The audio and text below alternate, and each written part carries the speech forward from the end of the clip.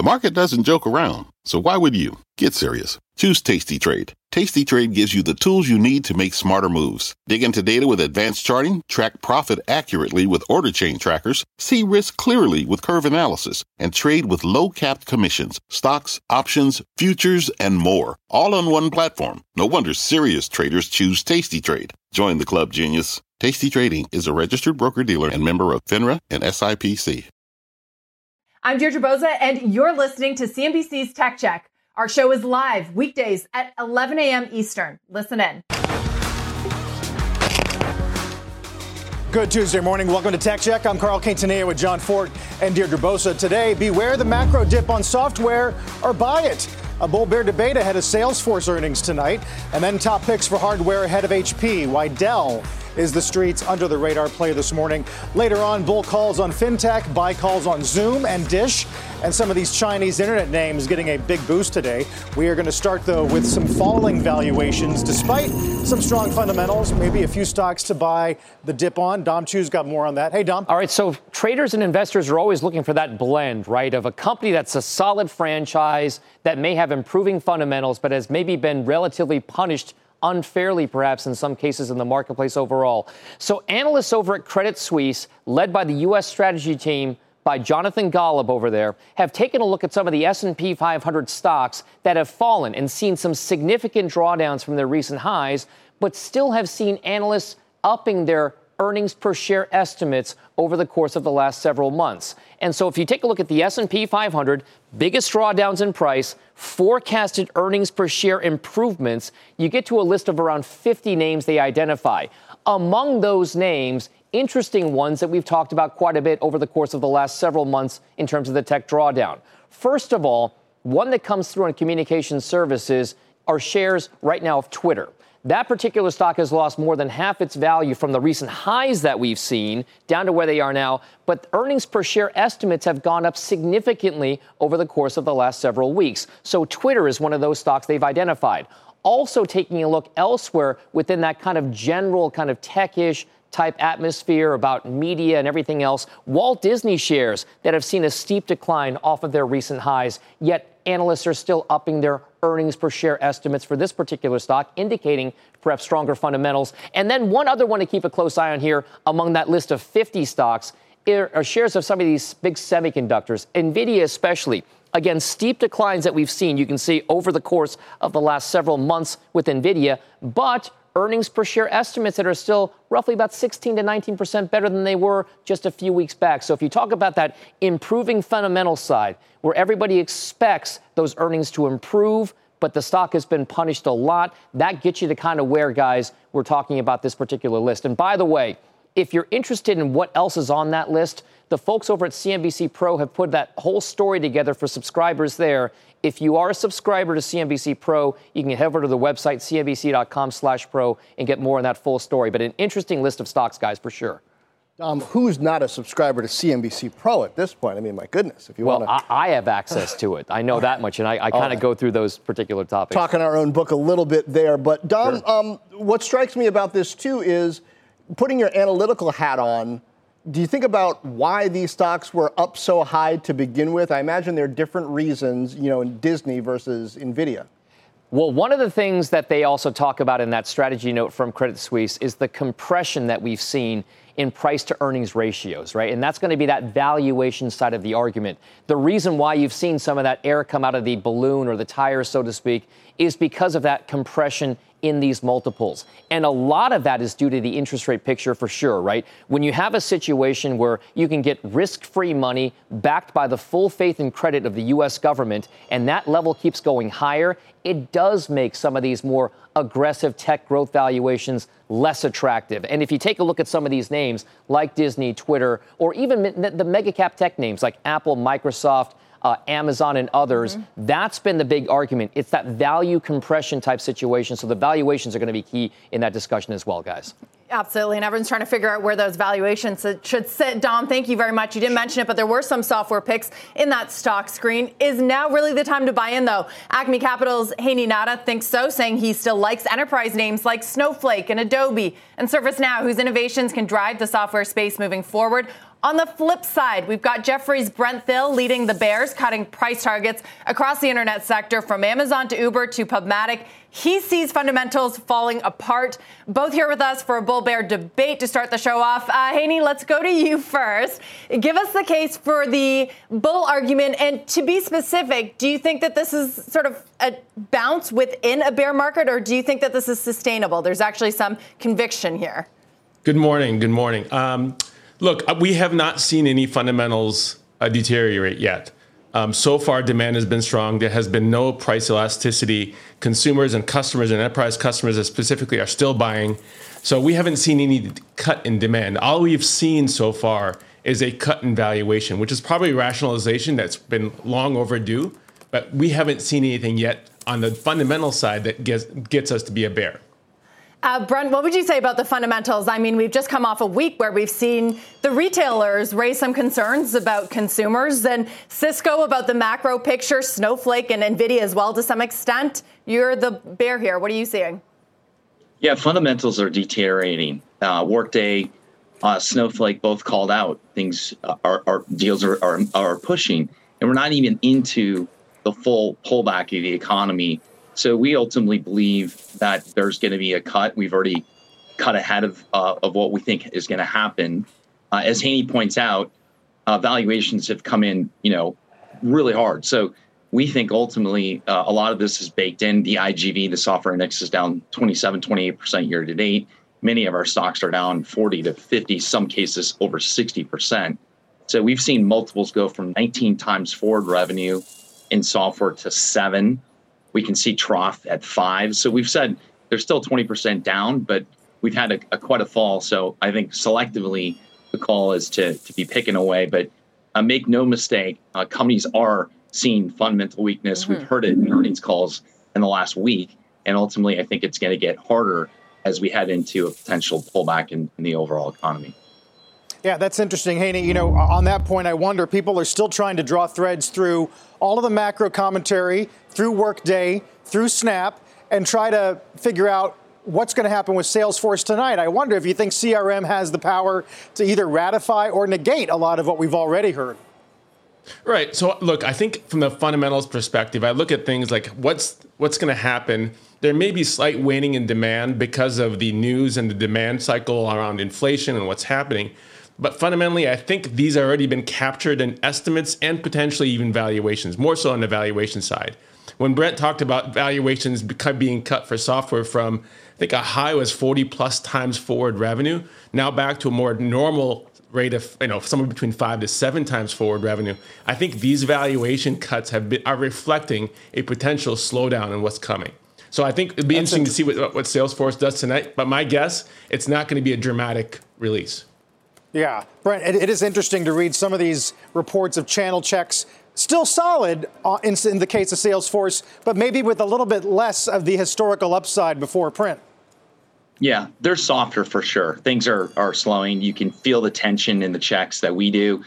Ultimately, to Hany's point, the stock is 4.5 times the revenue. I mean, it's one of the cheapest spots. Salesforce typically troughs at 5, so we've gone through trough. So for us, Salesforce looks really attractive. The setup is a difficult one for them. This is their toughest comp of the year right now. So we think the risk is, do some of these large deals they close get brought down into smaller bite-sized chunks. The elephant to antelope analogy of cutting the transaction size down. But I think most investors are bracing for a guide down. And ultimately, if we don't see that, the stock bounces off of 4.5 times. Even if they cut a little bit, I still think we've got a valuation floor put in for Salesforce. Hany, let me try something out on you. I've been trying to figure out how to look at software, and I see 3 categories: Fortress software, big software, momentum software. Fortress is like Microsoft, Alphabet, Adobe, Oracle, things that are around 200 billion or over. Big is 200 billion to around 100 billion, Salesforce, Intuit, PayPal, ServiceNow. And then momentum, stuff that's below that, like your Palo Altos, Shopify, Snowflake. It does seem like the environment is different, and even the stock action is different for each of those. Is that a fair way to look at it? And which do you think has been priced most fairly at this point after these declines? Well, I think the smaller cap names have had a much bigger route than the big cap software tech names. I think on most small cap tech, we're down 60, 70% from their highs, while we're down probably 30% on the big cap names. So I do think there's a lot of value on the smaller cap name side, but they will probably be they'll probably recover later than the bigger cap names. I think the bigger cap names on the upside will move first, and then you'll see the small cap names move after them. Okay, Brent, just because the smaller caps have declined more doesn't mean that they're the better value, though. I wonder how you see it. Well, I think the small caps have gotten rocked. So you're now seeing private equity move in. Thoma Bravo, Vista, a number of the private equity firms. You're seeing strategic transactions that are getting done. And I think that's going to be puts a floor in for a lot of the small caps. Small caps have gotten hammered, and we think that there's way more upside in small than large right now because of the valuation. And then you look at the takeout that could happen. You're talking 30-40% upside on a lot of the small cap names. So I think we're going to see we're going to see there's a lot of excitement there. Yes, in a downturn, they're going to be susceptible to a harder time than the large caps, but right now, I think small cap looks way more attractive. I want to get both of your takes on an idea that Snowflake brought up in their last quarter. It was a big focus. Frank Slootman, the CEO, was on Tech Check on Friday, talking about the benefits of a consumption-led revenue model. Have a listen. There's really no lid, if you will, on our ability to grow because customers, can consume at will. There's unlimited capacity and infrastructure available for them to do it. So as some, sell-side people have maligned the consumption model, it actually is the explanation why we have such tremendous growth and why we have such great net revenue retention rates. Hany, let's get you first on this. Is this a good model in a downturn, or should cloud companies be focusing on locking customers into longer-term contracts, especially as they face a potential downturn? Can every company do this also? Look, I think by and large, anytime you provide value and a return to value to a customer and you're getting paid by creating value for the customer, that's a win-win for everybody. Obviously, subscription models, when you're locking in somebody for a long period of time, is better for a company, but it may not be relevant in terms of when the value equation takes place. I'm a big fan of continuing to experiment with models, business models. And so far, the SaaS model has been the winning one from a valuation and a company growth perspective. But I do think you're going to see more customers demanding much more value-based pricing or consumption-based pricing as well. So it'll be an interesting transition if that does happen. Right, with so much focus on it, too, you may see customers asking for more of this kind of model. Brent, what do you think? Is this a good play going into a downturn? I think it's a great play for kind of any market, which is you base the price on value you're getting out of the system. And so the downside for them right now is they had one large, consumer-facing story that pulled back, and that they highlighted in the call. Hey, like we're seeing some pullback in demand because they're not using it as much. So that's the downside. But I think ultimately it's the right model over the long term in any environment where you're helping your client based on are they using versus I'm buying a bunch of seats and I don't use them. We learned that from Siebel, which was all shelfware, and that we saw what happened to them. So ultimately, I think the Snowflake model is the right model from a consumption perspective over time. So in the end, you guys agreed on something, the consumption-based revenue model. Hany and Brent, thank you very much. We'll talk to you guys again soon. Yeah, they agreed on a lot. I think, smaller software companies too, and turning now from software to hardware. Our next guest lowering his outlook for the PC market. Still bullish on Dell, but predicting supply chain challenges and inflation are going to soften demand for the sector in the months ahead. Joining us now, Citi analyst Jim Suva. Jim, welcome. So I have a feeling that this is partly a story about how much Dell has changed over the past decade, but why excited about Dell but not about the PC market? That's a great observation, and it's good to see you here today. Importantly to note, the supply chain issues are impacting everybody in every day of their life and every product. PCs are not going to be spared from this. We are seeing prices go higher. So when you go to a big box retailer or online, prices go higher. Now, to specifically answer your question, why Dell versus the others and how we can be more positive on Dell versus the PC market, When you show up to work and you get into your office, you want a beautiful screen. You want a good video recorder. You want a good connections. And then when you go home, you want the same thing. So corporations are seeing a handoff from the demand driven by consumer during COVID to now demand by the enterprise, where employees are demanding a good workstation, a good notebook, a good screen. And that's why we think Dell is going to outperform here. They are more geared towards the enterprise side of things. And we see a handoff going from consumer to enterprise. Now it's amazing. Dell's market cap is around $37 billion right now. And yet, a while back, Dell managed to take out EMC with VMware part of it and benefit from that transaction. Now VMware up for sale again. How much did that process strengthen Dell? How strong is its software portfolio, networking portfolio and position? And how much does that sort of overall diversified approach to enterprise IT factor into your bullishness for a company like this? Well, strategically, you put the pieces together perfectly. Those acquisitions, those strategic investments have now paid off to where the company has a full end-to-end solutions, whether it be a commercial agreement that they may have with some of the entities that they no longer own, or internally what they've developed, or who they've acquired over time. They now have a full service end-to-end solution.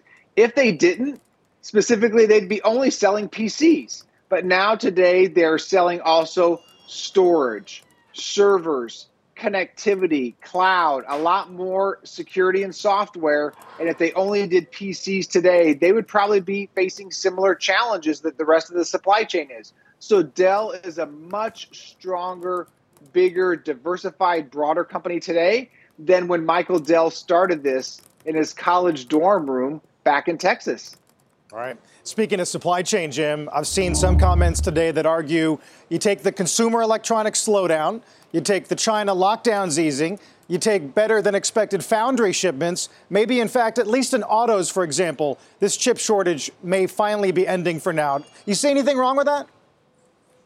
I don't. And in fact, you correctly identified the sector of the automotive sector. And that sector has been really hurt a lot because it's hard because there's been so much more innovation in the EV and the cars of the future, whether it be a engine, a controller, a bumper, and safety features. The automotive industry has seen tremendous bottlenecks. We expect this to ease in the later half of this year, but it will be slow. And many companies, no matter what product you're selling, are seeing higher average selling prices. You see the CPI, the Consumer Price Index numbers going higher. People are going to have to spend more, whether it be on gasoline, a car, a PC, or even a smartphone.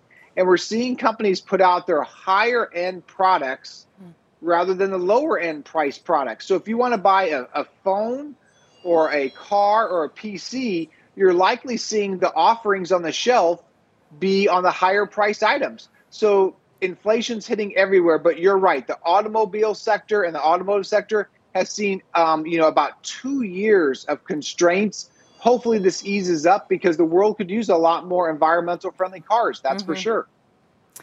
Jim, talk about the China side of the PC demand picture. Markets encouraged by them opening up. However, there's this push from Beijing to get consumers and businesses to buy domestic PCs, not foreign ones. That could hit everyone from Dell to HP. How worried should investors maybe be about that trend? Well, that's a very important observation. And for those who are watching this that may not be aware, China has started to say, let's buy more China branded items, which would be more like the local produced China PC companies, which is not HP and not Dell. Specifically to Dell, Dell does mostly corporations and they have a very tiny footprint in China. HP has a much bigger footprint in China. So HPQ is the stock ticker, HP Inc., would have a bigger stock exposure on the negative side should China continue down this road. We believe that they could. And should they do that, Dell's the one you want to own. Simply put, for every tick, there'll be a tack. And with that, we expect the U.S. probably to start to give more preferential treatment to the homegrown, homemade PCs. And that would be Dell and HP. But again, Dell is more of an enterprise seller. and HPQ is more of the consumer side, but it would be more downside to HPQ with this China constraint that you are concerned that you correctly communicated. And Jim, finally, given your concerns about the PC market, what's the read-through to chips, the likes of Intel, AMD, NVIDIA, even solid-state players? Are they just more reliant on data center revenue, and do the hyperscalers have the opportunity to squeeze their margins there? That observation is spot on. The data center hyperscalers, also known as cloud, is seeing where the strength is. People are storing everything from photos and videos to key components, files, to their corporations into the cloud. They want to be able to access things from your phone, laptop, PC, workstation, no matter if you're in the airport, the train station, or walking down the street. People want access globally. The hyperscalers and cloud are seeing tremendous demand. Specifically on the chips, they are seeing average selling prices go higher. The recent semiconductor industry data shows it being up anywhere between 7 to 10% year over year just on similar pricing. And typically costs go down lower as they get more efficiently baking these and making these chips and various products. So prices going up, if costs go down, that will help them, but costs are kind of more stable given electricity costs, but prices are going higher. The chip companies are going to favor this. Now, the very interesting thing is after COVID and all these supply chain issues, do companies start to hold more inventory? Because you want to have product on the shelf in time for graduation, back to school, Christmas, and the holidays. So the question will be is after all these constraints ease, do the companies start to hold a bit more inventory? We think the answer is yes. And with higher pricing and people not wanting everything to come from one specific location, such as China, we think prices continue to go higher, and that will be good also for all the companies that supply, whether it be chips, capacitors, lots of different parts of the supply chain. It's looking like it's going to be pretty good times ahead. All right. We'll look forward to that. That sounds good. Jim Suva, thank you. Great to see you. Coming up after the break, AMC shares had a nice gain at the open, have lost a little bit of steam, but still up better than 1%. We'll tell you why. Tech Check is just getting started.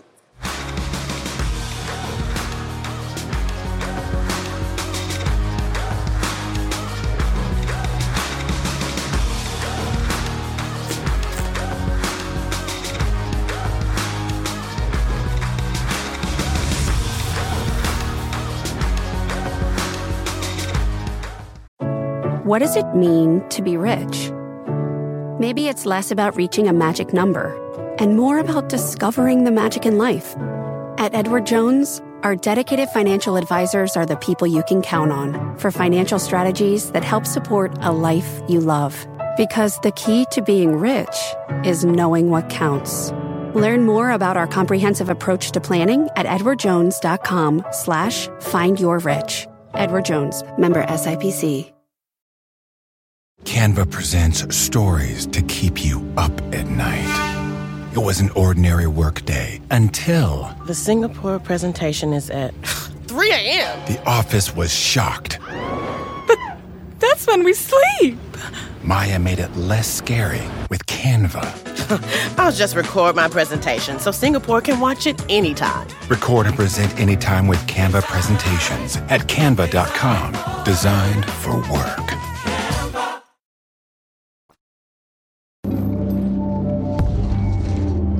Let's get a gut check on Zoom. Daiwa double upgrading the stock to outperform a price target of $121, saying the recent market pullback represents an attractive entry point with growth expectations now looking more realistic. Plus, Daiwa likes Zoom's core business, pointing to solid performance in Q1 and the company's upbeat guidance. That said, shares are down this morning, 2.25% and down more than 40% this year, John. But since earnings last week, it's up about 20%. So some of the commentary on that call, Carl, seems to have provided some optimism for some investors.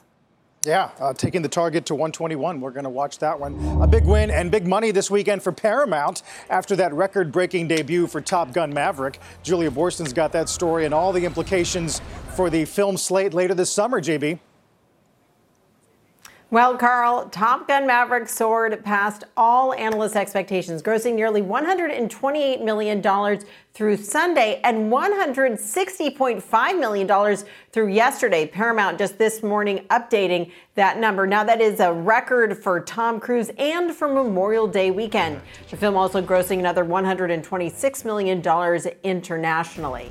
Now, this is, of course, a financial win for Paramount, Tom Cruise, and producer David Ellison, who we'll be talking to later today. And the film is expected to continue its strong run in the coming weeks, bolstered by a 97% positive critic score and a 99% positive audience ratings, which means good word of mouth. But this is why Top Gun's performance bodes so well for the theater chains. It's because a diverse range of audiences came out en masse, but 55% of moviegoers were over age 35. Now, that is an audience studios feared were not going to come back to theaters after the pandemic. Plus, top growing theaters were spread broadly across the country.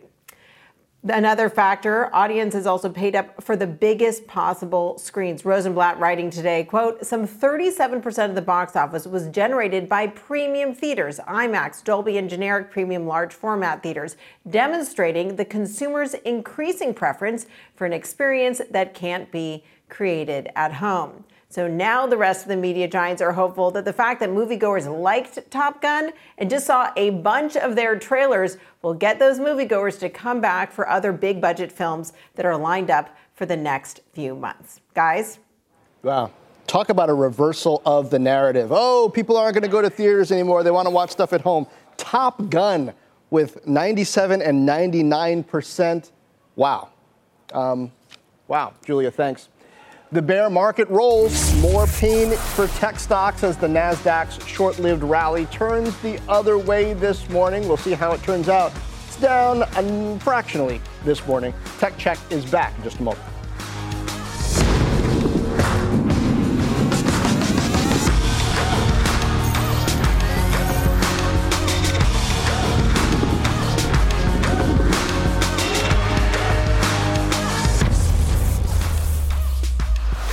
Welcome to the Canva guided meditation for stress at work. Impending deadline? Generate Canva presentations in seconds. So fast. Brainstorm got too big? Ooh. Summarize with AI in a click. Writer's block? Release with Canva Magic Write. Magical. Stress less and save time at canva.com. Designed for work. CNBC has quick and easy to understand business news updates at the open, midday, and close every weekday. Markets, money, and more from Wall Street to Main Street. I'm CNBC's Jessica Ettinger. Follow and listen to CNBC Business News Updates wherever you get your podcasts. It's about half past the hour. Time for a news update. Leslie Picker's got that for us. Hey, Leslie. Hey, Carl. Here's what's happening at this hour. Home prices in the U.S. surged over 20% in March as interest rates also rose and home buying demand outweighed the limited supply of homes for sale. Nationally, home prices were 20.6% higher than they were in March 2021, according to the S&P CoreLogic Case-Shiller Home Price Index. That's higher than the 20% gain in February. Unilever named activist investor Nelson Peltz to its board as it engages in talks about strategy with Peltz. Peltz's hedge fund Trian Fund Management holds a roughly 1.5% stake in the consumer goods giant, and the news comes after Unilever's unsuccessful pursuit of GSK's consumer health business earlier this year raised questions about the company's M&A strategy. Confidence among U.S. consumers dropped in May to the lowest since February as concerns about decades-high inflation persist. The Conference Board's index slipped to 106.4, still a strong reading from an upwardly revised 108.6 reading in April. And consumers' plans to buy big-ticket items like cars, homes, and major appliances all declined in May. Back over to you guys. All right, Leslie, thanks so much. We briefly had the Dow and S&P green for the month, but they've gone red once again. Nasdaq's down today as well, and on pace to end the month down almost 2.5%. Kristina Partsinevelos has today's biggest movers. Hey, Kristina. Markets are brought down by higher oil prices, but Chinese technology stocks are leading the pack today on the Nasdaq, with JD.com up almost about 6%, Pinduoduo kind of in the same scenario right now. You can see almost 6%, Baidu up over 4%, and the sector is getting a lift from the easing of COVID restrictions in China. KWEB, for example, the Chinese e-commerce ETF, is poised to snap a 3-month losing streak. And I want to switch gears and talk about chip makers, though, because the only chip maker higher right now is Taiwan Semiconductor as well as AMD. Morgan Stanley analysts actually put out a note betting that the consumer electronics in general will slow down and that the China reopening could be the end of the chip shortage. Other news among chip makers is Qualcomm CEO telling the FT it wants to buy a stake in ARM in its upcoming IPO. And despite weakness today in semis, you have the SMH Semiconductor ETF that's on pace for its best month since November. The same thing you can see for the SOX ETF, also up over 5%, also having its best month since November. The worst performing Nasdaq 100 component is Illumina, down about over 6% right now and down over 36% on the year. You got Constellation Energy, also a drag. There's no major catalyst, though, for the company today. And I want you to take a look at PayPal. That's trading about a touch lower today, but the stock has fallen the most on the Nasdaq 100 from its 52-week high, down over 72%. E-commerce trends, though, continue to soften as consumers return to in-store shopping. Budgets are getting squeezed from higher inflation, and spending is shifting from services from physical goods. And lastly, the retail trade stronger today on the Nasdaq, with Amazon and Lulu leading the way, followed by Starbucks. But Lulu still on pace for its worst month since 2017. Carl? Kristina, thank you for that nice roundup of the action today. One big obstacle standing in the way of tech, obviously, remains inflation. The president calling the issue his top economic priority in this op-ed in the Journal just yesterday ahead of a meeting with the Fed chair this afternoon at the White House, outlining a 3-part plan to address elevated prices. But will it work? Here to discuss, NorthmanTrader founder Sven Henrich joins us today. Sven, as someone who spent the last couple of years arguing that central banks were living in a cave, essentially, I'm a bit surprised you do seem to be coming around to the notion that at least inflation has stopped going higher.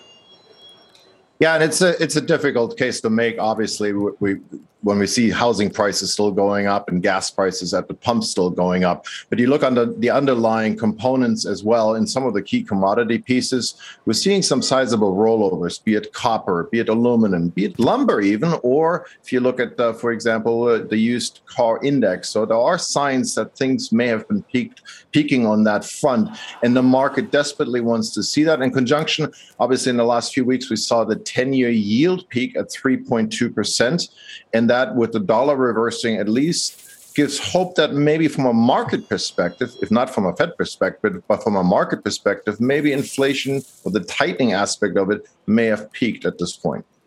Right. So from a Fed perspective, when we get Waller on the tape arguing 50-50-50 from here on out until who knows when, don't count on a respite in September, do you think he speaks for the committee? And is the market still craving some kind of opium in the way of a pause?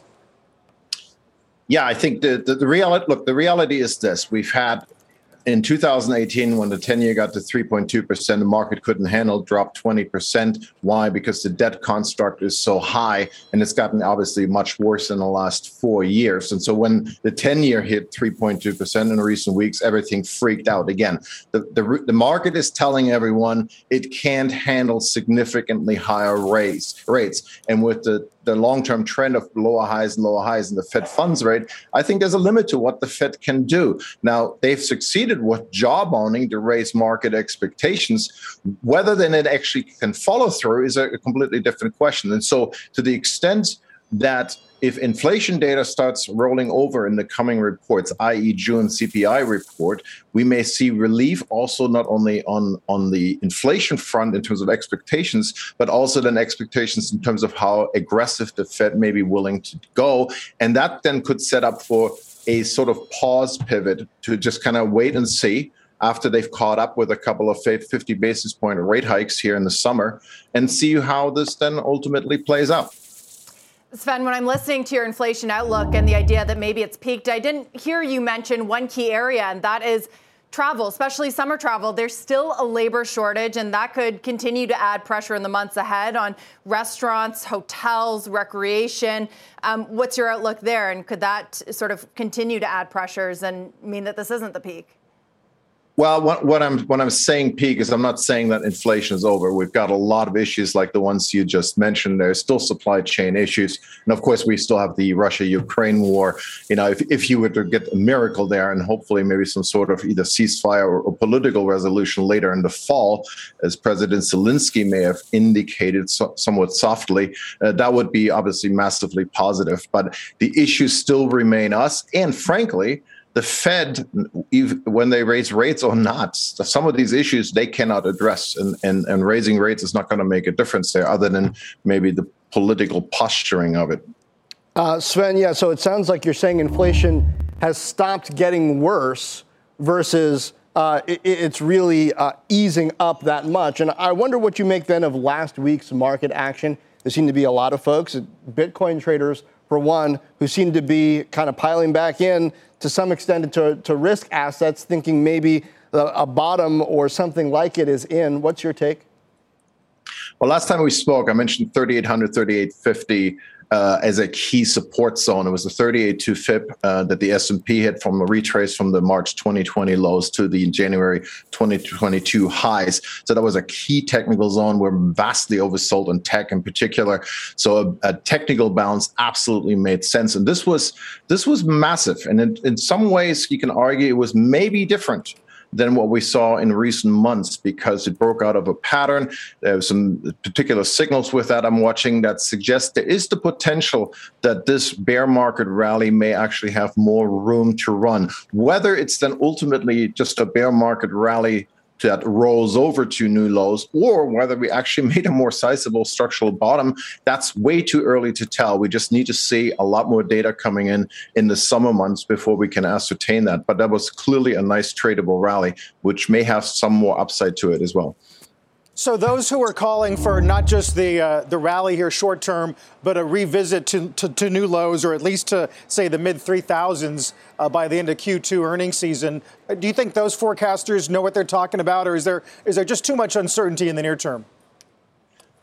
I think it's fair to say that that's a possibility. I'm not discounting that at all. As I said, especially if inflation data does not show significant improvement and if the economy continues to slow down. However, there is obviously the potential for relief in terms of expectations, and then the market may surprise us all. Now, from my perspective, one thing that's outstanding after basically a 6-month correction, because basically a lot of the market peaked in November. So this has been an extensive correction, and there's still structural oversold readings. What I'm looking for is some technical basic reconducts, for example, the 200 MA. And just to keep it simple, assume it's a bear market until markets can successfully get back above the daily 200 MA and stay above it as a defense. Until then, expect still wide range volatility, similar to maybe what we saw in the year 2000 when we had big rallies, big drops, and that continued for 6-7 months on end. Before then, ultimately, a recession came about, right? And recession risk obviously still remains with us at this point. Right. Those who are old enough definitely remember how some of this can swirl around and create surprises. Sven, always good stuff. We'll see you next time.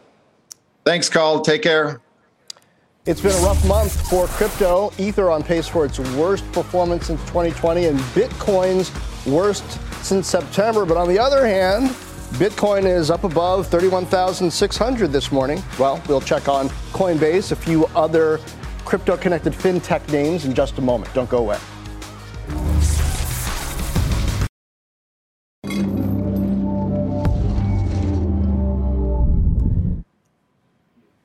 Let's get a gut check on Grab, down around 60% on the year, but Bernstein sees value here, upgrading the stock to outperforming, calling it an attractive risk-reward opportunity, saying they think the stock will benefit from the post-pandemic reopening. A key reason to be bullish, they say improving momentum in ride-hailing, with Bernstein forecasting it'll offset moderation in food delivery. Shares are surging on that call, up around 15% to start the morning.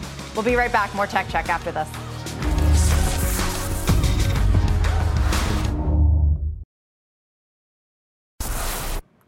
If you're looking for part of the market on sale, Fintech could be an opportunity. Kate Rooney joins us with some key winners and losers. Kate, it's interesting. There's a lot of nuances within the sector. Yeah, absolutely. And Fintech has been one of the biggest losers, really the worst performing groups of the year. But Wall Street's definitely keeping an eye out for some opportunity at these prices. There were some big winners in May. We had SoFi. That was the big outperformer for the month, followed by Robinhood and Affirm. You compare those names to ARK's Fintech ETF. That was down about 9% at the same time. If you zoom out a little bit, though, year to date, those charts not looking as good, with the stocks down more than 50%. Affirm has the deepest losses there, worst performer of that group. But then Coinbase was one of the worst performers in May as crypto prices got crushed. Bitcoin is on pace for its worst month since December.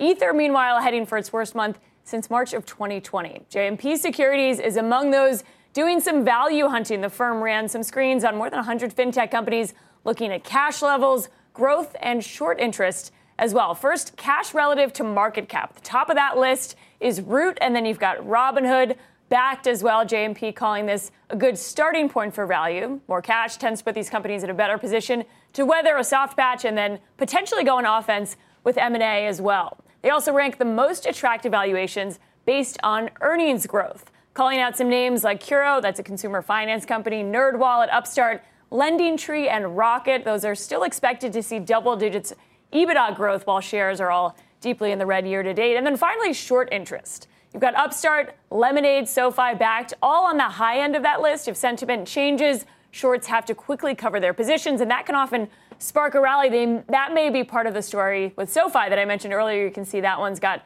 about 15% short interest on that stock. Okay, I want to go back to that idea of who has cash and who doesn't, because since we've been covering this industry for a long time, you've just seen so many companies go public over the last few years. Some might have thought that there'd be more consolidation right now with valuations coming down. You said the likes of Robinhood and Coinbase, they got cash. Investors kind of want them to do something. Yeah, it's interesting. Coinbase has been on a little bit of an M&A spree in the last 6 months or so. They've been buying some of these smaller strategic startups, but Coinbase has a bunch of cash on its balance sheet. Robinhood, as far as the cash compared to its market cap, is among the highest, but they actually have to hold more cash because it's a brokerage firm. So there's questions over whether they can deploy that versus having to hold it because of regulatory reasons. So interesting to see. That is the expectation, though, going forward, that either private companies that are also getting hit that we didn't even touch on, but the same thing is happening in private markets. We likely will see more consolidation. It may just be too soon. And while we have you, I do want to ask about this sort of mini rally that we've seen in crypto.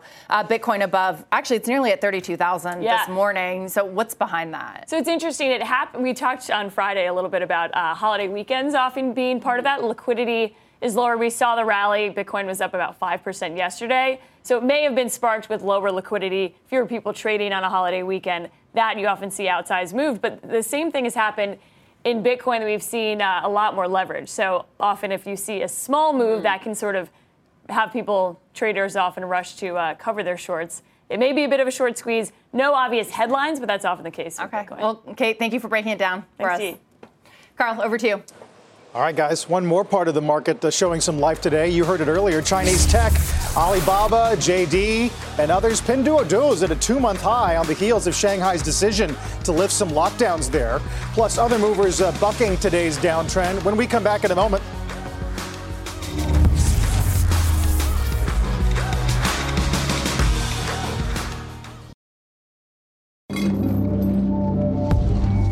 Let's get one last gut check this hour on Dish.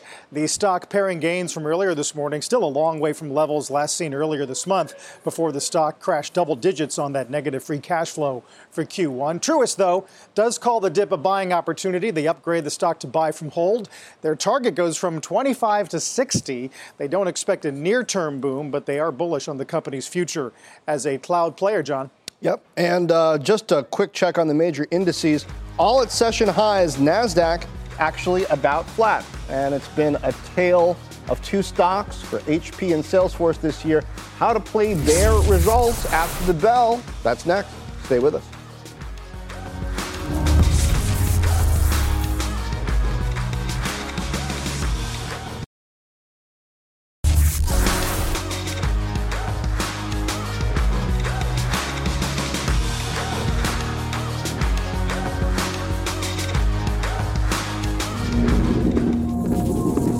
one more thing before we go, and that's what to expect from HP and Salesforce when they report numbers in just a few hours after the bell. Frank Holland has that. They might even tell us something about tech writ large, right, Frank? I mean, absolutely, John. Salesforce and HP Inc. are considered bellwethers of both cloud and hardware and tech. Analysts say each will give a lot of insight about the current environment for spending and for supply chain. HP positive for the year, benefiting from a tailwind of elevated hardware sales as companies manage hybrid work and back to office. Salesforce underperforming despite coming off what it called its best quarter ever due to interest rate pressure that's really hammered all of the cloud stocks. For HP, analysts are forecasting a sharp reversal of trend that could impact earnings and possibly guidance. Citi saying in a note, supply chain challenges exacerbated by recent lockdowns combined with the macro inflationary woes are likely to temper PC unit demand. We now model 2022 unit growth as negative 9% versus prior expectations of flattish. However, JP Morgan calls Salesforce, which is 46% below its high, too cheap to ignore, saying in a recent note, we view valuation as more depressed defensive for CRM shares than for the broader software industry, undervaluing the sticky $32 billion cash-generated recurring revenue stream with expanding margins. So a question going forward here is inflation and interest rate pressure. You see both cloud names and big tech stocks on the Nasdaq 100 moving down as the 10-year moves up. Carl, back over to you. It's going to get interesting tonight, Frank. I appreciate that very much. It's going to be interesting, Dee. We'll get CRM, as Frank points out, but the week actually has some decent retail names, Lulu, PVH, RH, and then CrowdStrike and Okta, too. Yeah, with CRM, we'll have to see. This is another April-ending quarter, and we know that how that has bode for some of the other names that have reported recently, John. So we'll see. Workday, perhaps a red flag?